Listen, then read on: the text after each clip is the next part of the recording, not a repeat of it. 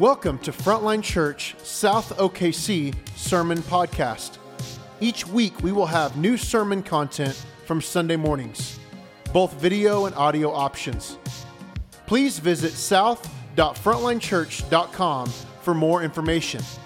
If you have any questions, need prayer, or have any other needs at all, please email hello@frontlinechurch.com. Thank you so much for tuning in.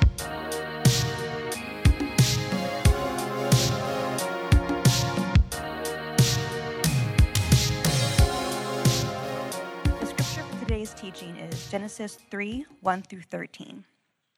Now the serpent was more crafty than any other beast of the field that the Lord God had made. He said to the woman, "Did God actually say, 'You shall not eat of the tree in the garden'?" And the woman said to the serpent, "We may eat of the fruit of the trees in the garden." But God said, "You shall not eat of the fruit of the tree that is in the midst of the garden, neither shall you touch it, lest you die." But the serpent said to the woman, "You will not surely die. For God knows that when you eat of it, your eyes will be opened, and you will be like God, knowing good and evil." So when the woman saw that the tree was good for food, and that it was a delight to the eyes, and that the tree was to be desired to make one wise, she took of its fruit and ate. And she also gave some to her husband who was with her, and he ate. Then the eyes of both were opened, and they knew that they were naked. And they sewed fig leaves together, and made themselves loincloths. And they heard the sound of the Lord God walking in the garden of the cool of the day, and the man and his wife hid themselves from the presence of the Lord God among the trees of the garden. But the Lord God called to the man and said to him, "Where are you?" And he said, "I heard the sound of you in the garden, and I was afraid, because I was naked and I hid myself." He said, "Who told you that you were naked? Have you eaten of the tree of which I have commanded you not to eat?" The man said, "The woman whom you gave to be with me, she gave me fruit of the tree, and I ate." Then the Lord God said to the woman, "What is this that you have done?" The woman said, "The serpent deceived me, and I ate." This is the word of God to us. Amen. Hey, good morning. You guys can grab a seat. My name is Andrew. I get to serve as one of our pastors here at Frontline South. It's great to have you.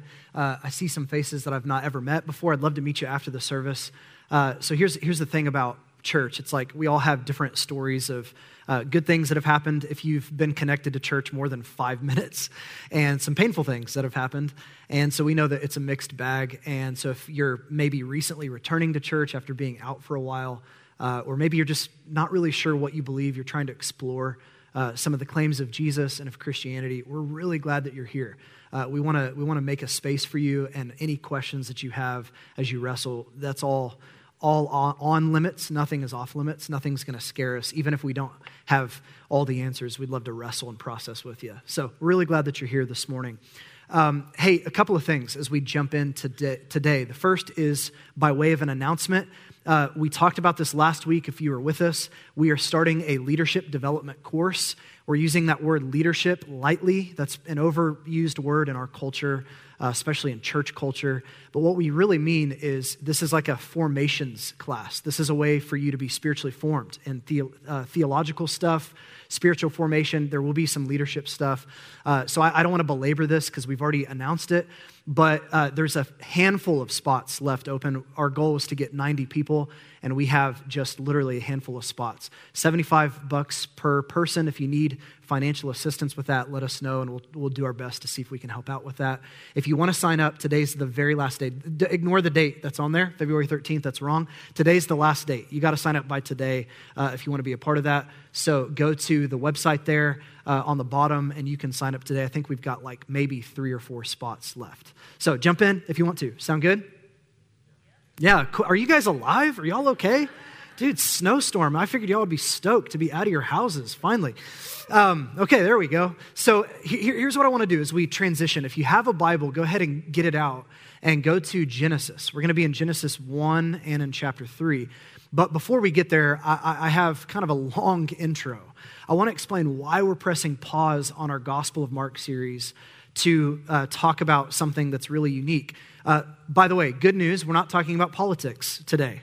So praise be to God. We're not talking about politics today. Yeah, you can applaud. Was it that bad last week? Okay, that's fine. So you can applaud or go back and listen to that. Apparently it was terrible. Or you can kind of not celebrate because today we're talking about authority and submission. So, 2 steps forward, 1 step back. And here's why. Here's why we're doing it. Because there has been some significant shifts take place in our culture that we as a church have been really trying to grapple with and process and pray through. Here's what I mean. Let me point out just a few things. The first is that there's been some significant shifts in how Christianity is perceived in the West and in the United States specifically. In the 80s and in the 90s even, we lived in what some have called a church-positive culture, meaning that if you were someone who attended church regularly, that was seen as a good thing. That was seen as like, oh, you're an upstanding citizen. You go to church regularly. It was not seen in a negative light whatsoever. In the mid-90s to early 2000s, things shifted, they began to change, and we transitioned out of a church-positive culture where we were widely received by the surrounding culture into what people have called a church-neutral culture, meaning it's not necessarily good that you go to church, but it's also not bad either. Like, that's you do you, and I'll do me, and if you want to believe that weird stuff, that's fine. You can believe what you believe as long as it doesn't hurt anybody, right? This is a church-neutral context. But in the last decade, we've transitioned again into a church negative context. What that means is now to be a follower of Jesus in the West is not to hold the moral high ground as seen in society, but actually it's to be the problem. That to be a Christian now means that you believe things that most people find offensive and repressive and restrictive. You are now the problem if you're a follower of Jesus. What you believe is not just weird, it's wrong. It's immoral. How dare you tell people that they can't fill in the blank, right? Have you felt this? Have you felt the shift around us? Maybe that awkwardness with a coworker or a friend or a neighbor when they find out that you go to church. Imagine being a pastor, right? I try, like I help lead a nonprofit. It's like, no, there's no good answer to the question. You just got to come out and say, I'm a Christian. I teach the Bible for a living, So this is the transition that's happened. It's been significant. The second transition that's happened is the pace of deformation. The pace of deformation. And here's what I mean by that. What I mean is because you and I are so plugged into our iPhones, into social media, into whatever 24/7 political news cycle of your choice, echo chamber that you choose to listen to constantly, you and I are plugged into a constant drip of content and data that does actually shape and form the way that you think, your vision of the good life, and what you love. You and I, on a day-to-day basis, constantly are being trained and shaped either to be more like Jesus or be more like the world. There's no way around it. Spiritual formation is something everybody's into, not just Christians. You can just live in the lazy river of our culture and be spiritually formed to love things that God is going to say you shouldn't, or to live in ways that God is going to say you shouldn't, or to have disordered desires and affections. Or you can live in a way where through community, through Scripture, through the one another's of Scripture, as we kind of walk out God's heart for church, we can be transformed and actually shifted more into the image of Jesus from one degree of glory to the next. And so here's what we're realizing as a church, is that the pace of deformation is actually quite a bit faster than what we are doing as a church to see people formed in the way of Jesus. When it was a church positive or even a church neutral culture, you could kind of just have a Sunday gathering and have people loosely connected to community groups and good things would happen. But now we're actually realizing that people are being just absolutely formed left and right, and loves are being disordered, and their vision of the good life is being kind of hijacked by our world. So what do you do? How do we engage this? Well, as a eldership, it's another word for pastors, or pastorship or our eldership, we got together, and over the last year and a half, almost 2 years, we've been praying. We've been processing this. We've been seeking God's heart and his face for how do you do church in our culture? What do you do? What does it look like to actually create healthy, sustainable ministry that isn't just putting on a show on Sundays, but is actually getting people discipled into the way of Jesus? How do you form people? These are the questions that we've been asking. We've been reading broadly. We've been trying to understand the cultural things that are at work in our world. And essentially where we came back to is like, we need to recover some of these ancient metaphors that Christians have adopted over time, like the Sermon on the Mount. Jesus calls us salt and light. We need to recover that. We need to become salt and light again. We need to be a city on a hill. as Jesus said. In a world of darkness and dysfunction and confusion, a city on a hill is powerful. We need to recover this idea of being strangers and exiles in this world. That America is not our home, and her values are not always our values. And there's some that can be redeemed, and there's some that are good, but man, we are citizens of a different kingdom and need to live in a very different way. So how do you form people in light of that? So here's one answer to that question as we've prayed and processed for almost 2 years about this. This isn't the answer. This isn't a silver bullet. This is one answer to take a step towards a healthier church. So here's what we're going to do. We're going to start what's called counterformation modules, primarily happening in the context of our community groups connected to what we're doing here on Sundays. But these counterformation modules are our attempt to not just spend all of our time talking about the deforming forces at work in our world, but to talk about the formational things that we as Christians need to be leaning into. If you're not a follower of Jesus, just kind of observe and watch and be around. But if you're a follower of Jesus, this is some of the stuff that we're going to be leaning into, okay? So let me give you the 5 deforming forces at work in our world. There's probably more. These are just the 5 that we've identified as a group of pastors. The first is the autonomous self. It's that idea that like, I'm my own person and you have no right to tell me no. And in fact, if you tell me no, you hate me. You know, you're disagreeing of my behavior equals you're an outright rejection of me as a person. The autonomous self is this idea that you can create your own identity. You can just kind of, express yourself to the world. The world is your canvas, and express yourself however you want to do it. The second deforming force is consumerism. By the way, all of these are not just out there, they're in us, right? They're in us. So consumerism, this is the idea that like we exist as a people to consume. That the height of pleasure is found in what you can purchase and what you can buy and what you can experience. The third deforming force is the loss of truth. What is truth anymore? Can you know truth? Can we identify it? These are the questions that our culture is asking. The fourth is a post-Christian sexual vision. That actually the world's ethic of sex is in some ways returning to what it was in the first century with some new changes. But the idea is, sex is everything and also sex is nothing. Sex is everything, meaning it's the way that I identify myself in the world, but also it's nothing. You can sleep with whoever, whenever. It's not a big deal. It's just sex. The fifth one is identity in the modern world. How do we understand identity? What forms our identity, and how do we identify ourselves in the world? So here are the 5 counterformation things that we're going to be leaning into, modules that we're going to be leaning into as a church over the next few years. The first, in response to the autonomous self, is we're going to spend some time as a church talking about the safety and beauty of authority. That's why I'm preaching the sermon I'm preaching today, is to just crack the lid and start the conversation of, is authority a good thing or is it bad? Should we submit to authority or should we not? The second one, consumerism, we're going to spend some time talking about stewardship. Christians have always been known to be generous. And we're going to spend some time as a church really leaning into how do we steward our bodies, our money, our sexuality, our very lives. The third one, the loss of truth, we're going to spend time talking about truth and love. Can you know truth? If so, how? How do you know truth? Once you know truth, how do you live in light of the truth that you know? Fourth, post-Christian sexual vision, we're going to spend some time talking about a Christian sexual vision. We actually believe that Jesus has good news to offer, not just in his life, death, and resurrection, but good news to offer in every sphere of our world, including our sexuality. In a world that's confused, and a world that's trying and scrambling to find pleasure in sex, we're actually losing pleasure. We're actually missing something. We think that Christianity has something good to offer with this sexual vision. And it's not something that we should be embarrassed of. It's something that we should own and celebrate.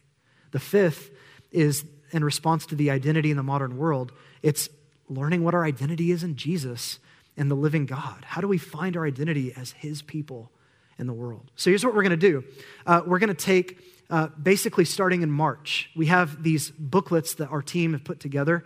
And these booklets have 4 trainings in them that in our community groups, we're going to be doing this. These 4 trainings on each. So we'll do 4 trainings on the safety and beauty of authority. And then inside of this booklet, there's also 40 days of liturgies that you as an individual or you with your family can walk out together. scripture reading and prayers to pray and confession and assurances that you can walk yourself through.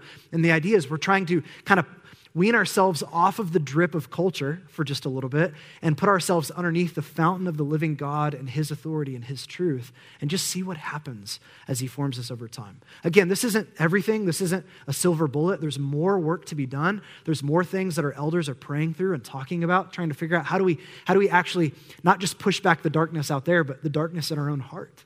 Like if we're going to be people who can love God, love people, and push back darkness, we got to push back the darkness in here, in our own chest. How do we do that? So this is one way. And I just want to invite you, man, if you're a part of this church, will you engage this with everything you have? Jump in to a community group. If you're not a part of a community group or you're loosely connected to one, this is going to give you 1 month to get connected to a community group, to find one that fits for you, and reach out to us. Our pastors, our team, we will bend over backwards to do whatever we can to help you, but we really think that this is going to be an important step for us as a church. So I want to just invite you out of the lazy river of our culture into something intentional and formational. Does that sound good? Okay, so that's what you can expect coming up. Now, what I want to do is pray so that we can dig into the Word of God. Just take a few minutes together to talk about the safety and beauty of God's authority. Father, thank you for what you're doing. And thank you for the fact that we don't really have to freak out by what's happening in our world because you're not in heaven wringing your hands. You're not panicked. You're not freaking out. You've always been driving this world towards your purposes. And so for all the ways that there's incongruency in our lives as Christians versus your hope for us, we pray that you would close that gap by your grace. Pray that we would look more like you in the world. Where we need to be formed, we pray that you would. And I specifically pray for my friends that are here that they're not sure what they think about any of this. They're not really sure what they believe, or they have questions, or they have doubts. God, thank you for them. Would you meet them today? Would you meet them with your mercy and with your love? Any weird ideas that we have about you, we pray that you would blow those ideas up and replace it with what's true. So help us as we open up your word. Pray these things in your name. Amen. Sometime in the year 1820, Thomas Jefferson went to his bookshelf. He reached up, he pulled a Bible down, and he had scissors and some glue. And he literally began to take sections of the Gospels and cut out everything that he found offensive and paste in other parts that he actually thought was okay. This is crazy to think about. He was repulsed by some of the ideas laid out in the Gospels.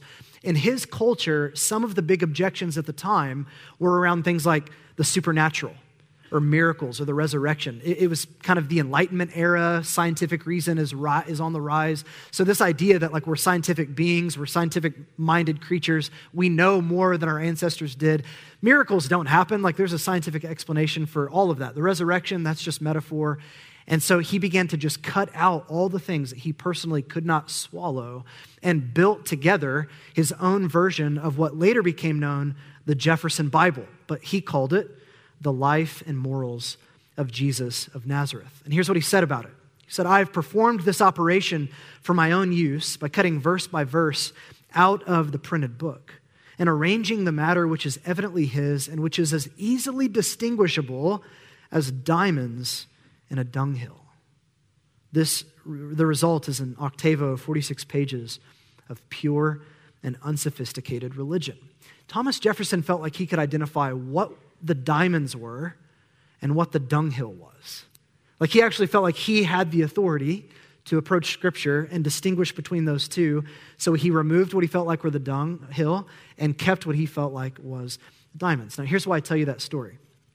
Because not much has changed in our culture today, right?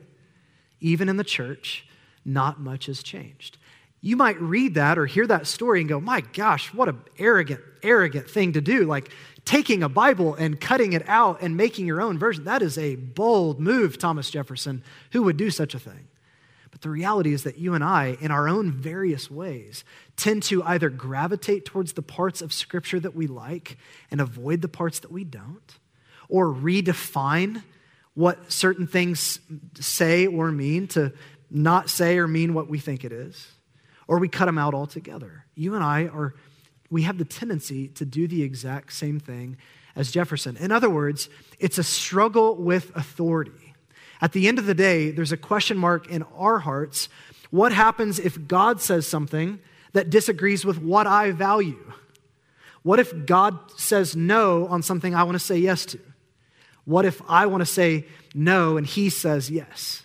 What do I do when there's a conflict of interest, if you will, between what God is asking of us and what I personally feel like I want to do? Who has the authority? And can we trust it? Can we trust God's authority? Or is he just out to rob our world of life and pleasure and meaning and significance? Like if you actually do what Scripture tells you to do, if you actually live the way that Jesus invites us to live, will that lead to a better life, or will it lead to a life that's joyless and weak and lacks all the things that our world would say you need for pleasure and for meaning?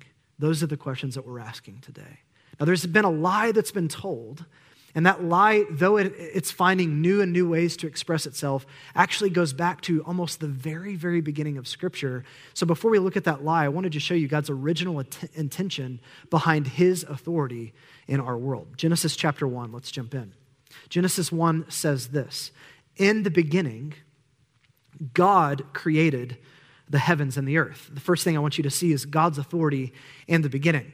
Now, it starts out really vague. In the beginning, God. And if you read it in Hebrew, it's even more vague. It's in the beginning, the God. And you're like, what does that mean? And who is it describing?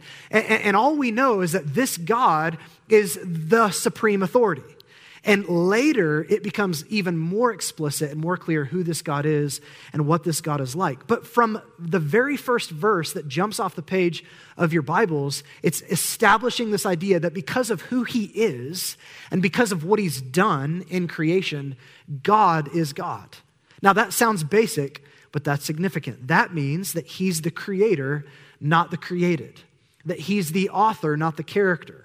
That he's the initiator, not the reactor. That means that God is the potter and not the clay. And when you establish that God is the author and the creator and the initiator and the potter, then suddenly that puts you and I into a little bit of perspective, doesn't it? Because if that's true of him, then all of a sudden you and I become the creature, not the creator. You and I become the character, not the author. You and I become the clay, not the potter. God, from the very first verse of Scripture, is established as the authority because he's God and because he creates all things. That gives him a say in how we live because we are the creature, not the created. Now, as I say that, that's not necessarily a good thing, that God is the authoritative supreme being. Like in itself, that doesn't necessarily mean that that's a good thing. And what I mean by that is this: what if this God and his exercise of authority was actually authoritarian? What if this God, in his very essence, his very core part of who he is primarily best described as angry and vindictive? What if the world that he was creating was better suited to be like a genocidal concentration camp than a good world?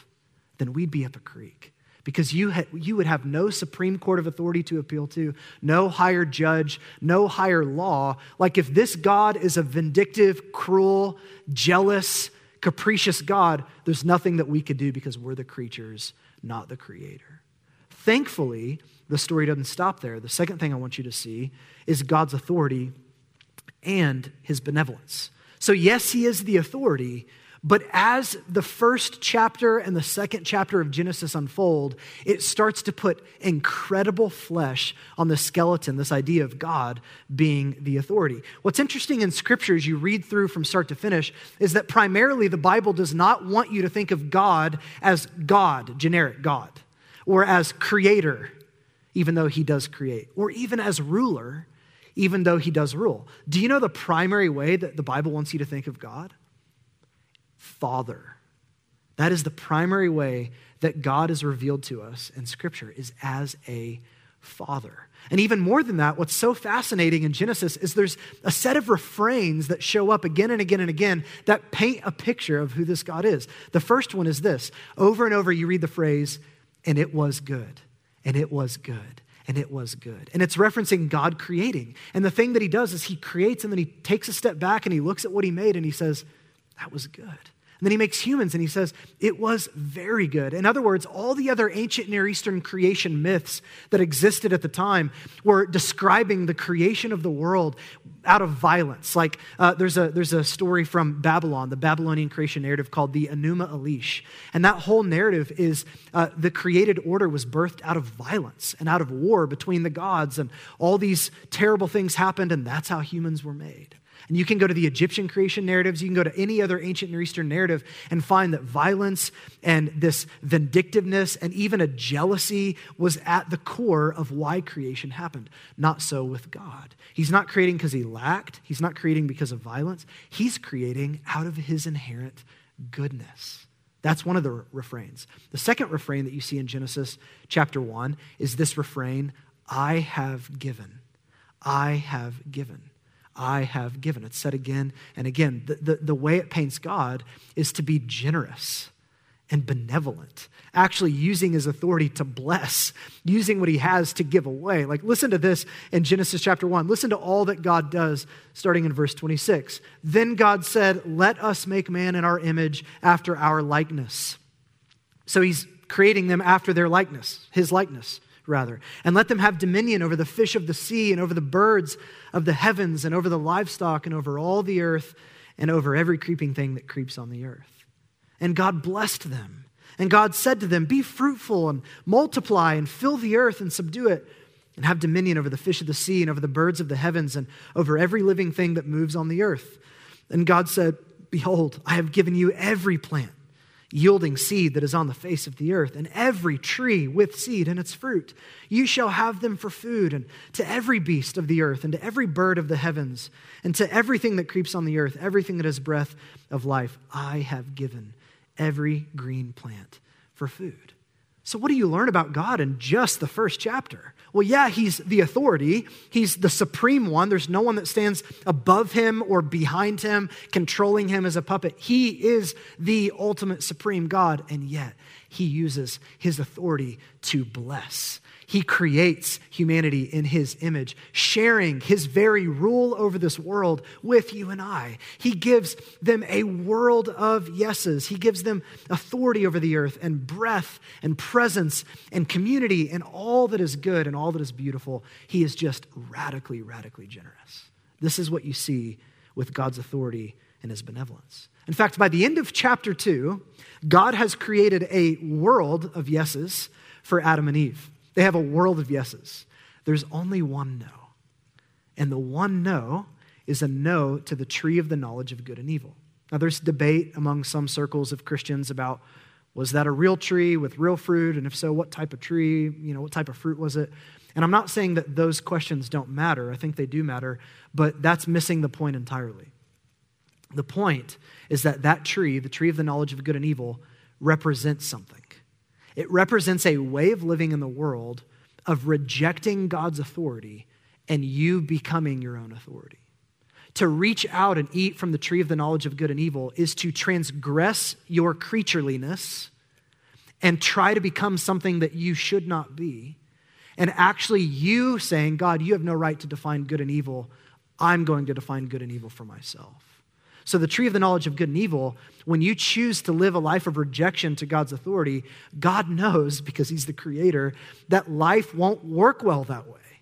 When you take the God that we were created for, the God we were created to live with, the God that shapes the way that we engage one another out of the picture, things don't lead to more life. They actually lead to death. And so God says, hey, if you eat of that tree, if you try to transgress your creatureliness, what's going to happen is that it's not going to lead you to life, it'll lead you to death. So the only no that God gave his people was what? It was a no to death. Everything else is yes. Yes to life. Yes to pleasure. Yes to joy. Yes to thriving and flourishing. No to death. And so with that in mind, I want you to think about what's happening with this very first attack and where the location of this attack comes in Genesis chapter 3, because it's going to go to the heart of the authority of God. This is so interesting that actually the very first attack is going to be an attack on the authority of God. Chapter 3, verse 1, let's look at it together. Now the serpent was more crafty than any other beast of the field that the Lord God had made. Now we're introduced to a new character. Instead of this benevolent, amazing, beautiful, generous God, you've got this crafty beast, this serpent, that obviously is trying to not give, not bless, but take and rob. It goes on and says this. He said to the woman, notice what he says, did God actually say? Did God actually say that you shall not eat of any tree in the garden? Here's the third thing I want you to see, and that's God's authority and the lie. And this lie that we're going to explore just a few minutes together has been repackaged and retold to humanity again and again and again. And it's at the core of it, it's actually about the authority of God. Did God actually say? Now, what has God said up to this point? It is good, it is good, it is good. God has been shouting about, I have given you these things and I'm blessing you and I want you to rule over the earth and I gave you a world of yeses. That's all that God has said up to this point. And yet the enemy comes in and immediately starts to twist it and say, did God actually say? That question is the most significant question that you and I could grapple with, especially in our cultural moment. So there's one lie that's told, but it's going to be put into 4 different packages, 4 different distortions. Let's look at the first distortion of God's authority. Genesis 3, verse 1. He said to the woman, did God actually say that you shall not eat of any tree in the garden? The first distortion is God's authority is restrictive and burdensome. God's authority is restrictive and burdensome. Did you notice the phrase that the enemy used? Did he really say that you shall not eat of any tree of the garden? He's almost making it sound like God is this vindictive, stingy, cruel God. Like, how dare God create a world of no's for you? Why would he create a world of no's and say, you can't do this and you can't do this? And this is how he paints God out to be. It's a distortion that says, oh yeah, his authority, that's actually really restrictive and it's a heavy burden that you as humans should have to live underneath. Second distortion, verse 2. And the woman said to the serpent, we may eat of the fruit of the trees in the garden, but God said, you shall not eat of the fruit of the tree that is in the midst of the garden, neither shall you touch it, lest you die. So she corrects him. Notice his response, verse 4. But the serpent said to the woman, you will not surely die. Distortion number 2 is that God's authority does not apply to us. Well, God said that, but he didn't mean that. He said you wouldn't die, but actually the opposite. You'll be fine. You'll live. This lie continues to be told again and again and again, that what God said, he did not mean. And here's what's so crazy, and I think you know this, but just eyes wide open to be aware. Friends, you can find any book, any podcast, any blog, any scholar, any group of people to tell you that what God said, he didn't actually say. That is the heart of deconstruction, actually. Well, he said this, but let me give you 12 reasons why actually that's not at all what he said. And he didn't mean it. In fact, you can transgress his authority and become your own and be just fine. This is the lie. Third distortion, verse 5. He goes on to say this, for God knows, notice what he says, he knows that when you eat of it, your eyes will be opened and you will be like God, knowing good and evil. The third distortion is that God's authority is limiting your potential. Oh, he knows that when you do that, you're going to become like him. And he doesn't want you to be like him, right? He actually wants to keep you small so that he can be big. Here's the problem, friends. They were already like God in all the right, good, appropriate ways. And so this lie is coming in, trying to get him to believe that somehow God is holding out on me. He's limiting my potential, that maybe to have full potential as a person, I've got to transgress him. And that leads to the fourth and final distortion as the lie begins to take root. Look at verse 6. So, when the woman saw that the tree was good for food, and that it was a delight to the eyes, and that the tree was to be desired to make one wise, she took of its fruit and ate. And she also gave some to her husband who was with her, and he ate. I hate that, by the way, that he's just standing there. It's like picking his belly button or something. What are you doing, dude? This whole conversation's unfolding, and he's like, la, la, la, la, la. Like, bro, help out, dude. Reminder of what's real. Do something. Like, nothing. He just stands there, right? Here's the fourth distortion. The good life is found outside of submission to God's authority. So she begins to look at the tree. Adam standing there apparently looking at the tree. Man, maybe he's right. If we transgress God, we can find a thriving, flourishing way to live. Real freedom is found by rebelling. Real joy is found by removing ourselves from his authority. Now, friends, for time's sake, I don't have all the time to go into the effects of what happens as they rebel. They rebel, they take the fruit they eat, and you know the story. The story does not end well, but I want you to notice the tragic irony of how things do end. And breaking free from God's benevolent authority, they actually don't find more freedom. What do they find? They find slavery. Instead of getting to rule over God's good creation, remember they were co-rulers. God created them in his image to rule over and have dominion over the world. And yet when they sin, they take the keys of the kingdom, as it were, and they hand it over to this enemy. And then later in Scripture, he is called the ruler of this world. So they go from being rulers to being slaves, and he becomes the ruler. What's so tragic about their decision to rebel is it doesn't result in more freedom, but it actually does result in more death and more dysfunction and more decay and more brokenness. All the good pleasures that God had created for us to enjoy suddenly become diminished and fraught with dangers. Things like work get mixed with futility. Things like marriage gets mixed with conflict. Things like singleness gets mixed with loneliness and isolation. Things like wine get mixed with addictions. Sex gets mixed with shame. All of these good gifts that God had created to be enjoyed in appropriate, right, good ways just get distorted and get broken. We don't find more freedom when we reject God. We find more slavery. We don't find more joy. We don't find more safety. We don't find more beauty. We find ugliness and we find brokenness. And here's the most tragic irony of all, is that they actually didn't break free from God's good authority. They didn't break free from his authority. He's still God and they're still not. But what they did was remove themselves underneath the blessings and the benefits and the safety of his authority. And now as they've lived in opposition to him, they're only experiencing the consequences and the condemnations of that. That is the tragedy of the fall. Now, friends, we could take all day, but we don't have all day, to just talk about how that same lie packaged in those four distortions has been retold and retold and retold to you and I today. And it's subtle. And it sounds at times like really sexy, cute little statements like this. There's a place I used to frequent that had this art piece hanging in the bathroom. And I just thought, this is our cultural moment right here. The thing that makes you happy? Yes, do that. Like literally, the thing that makes me happy?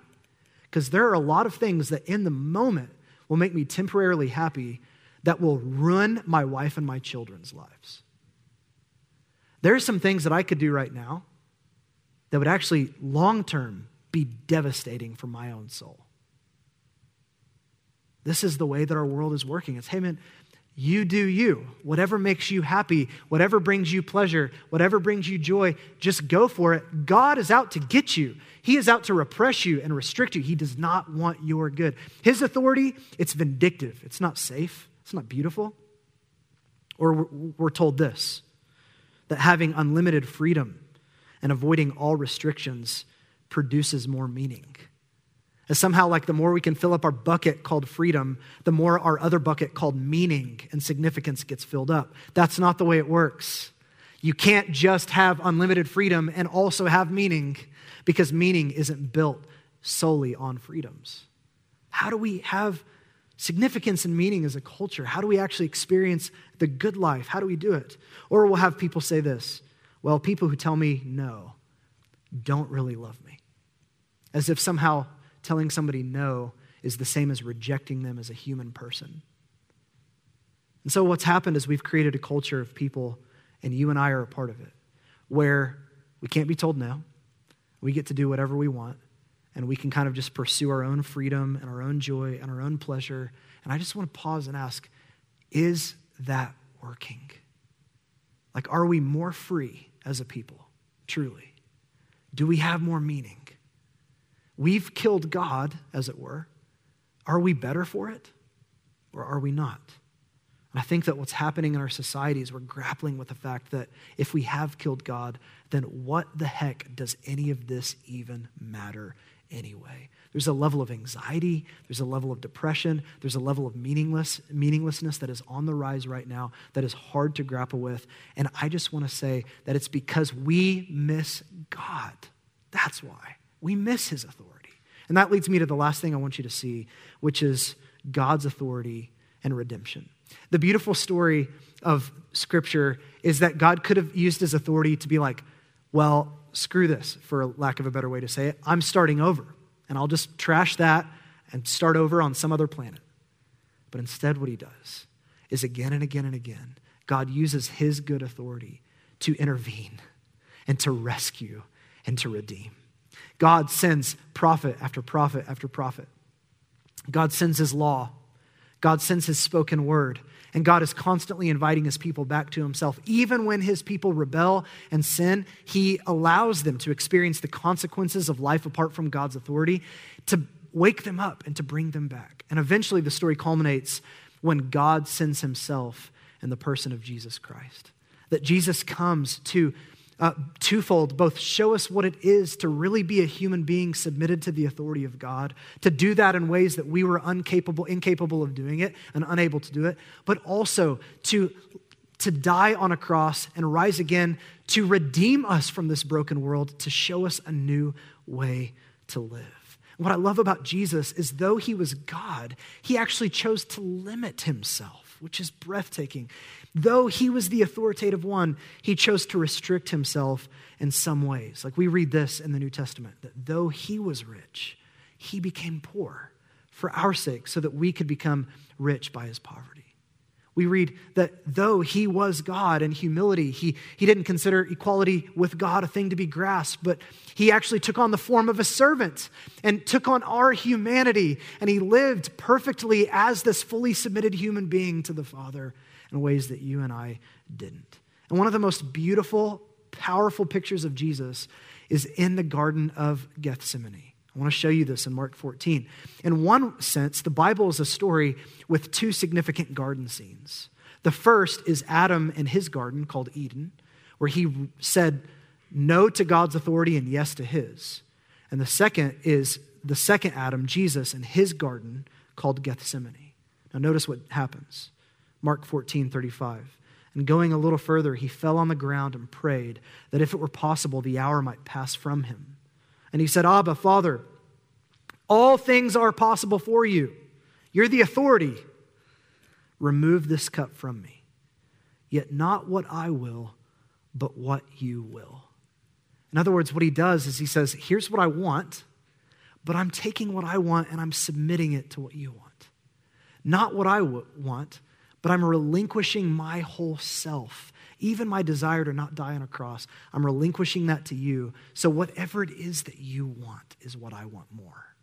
That is the perfect display of maturity. And where Adam said, not what you want, but what I want.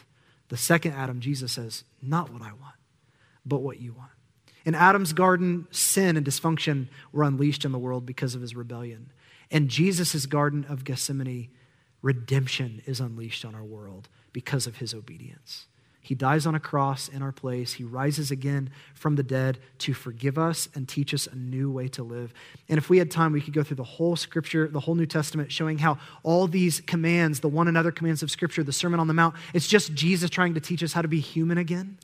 It's just Jesus trying to teach us what full submission to God's safe and beautiful authority looks like. So where do we go from here? I just want to invite you as a church to recover the safety and beauty of God's authority.